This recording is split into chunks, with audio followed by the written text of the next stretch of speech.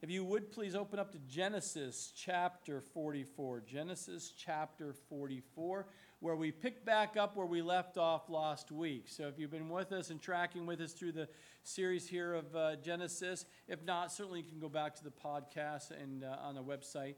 Has anyone gone out there to see the new website recently? We updated it, so give us feedback. Let Heather and Mark know, and it's just a new look, a good feel. It's nice and simple and straightforward, so please go out and take a look at that, and certainly encourage others to go to the website.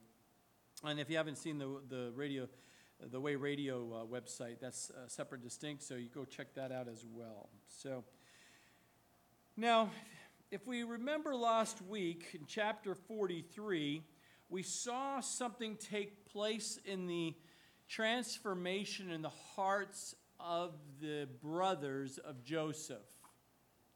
I'll draw your attention to chapter 43, verse 23.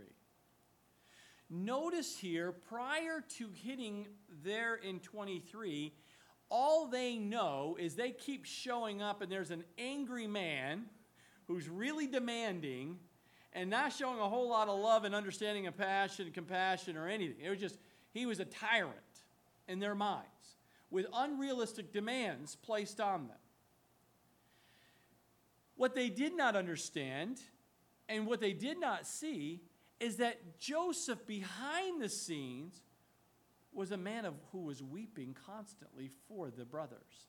Because remember, the brothers didn't know this was the son, Joseph, who they sold to slavery when he was 17 years of age.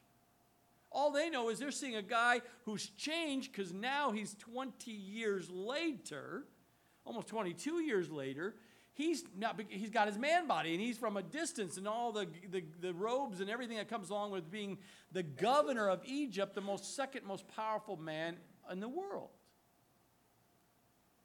But here you think he's just a tyrant and undemanding ruler. But really behind the scenes he was a weeping man because he wept for the fellowship and the relationship with his brothers again. Now you will see through these two chapters the correlation of Joseph being a type of Jesus Christ.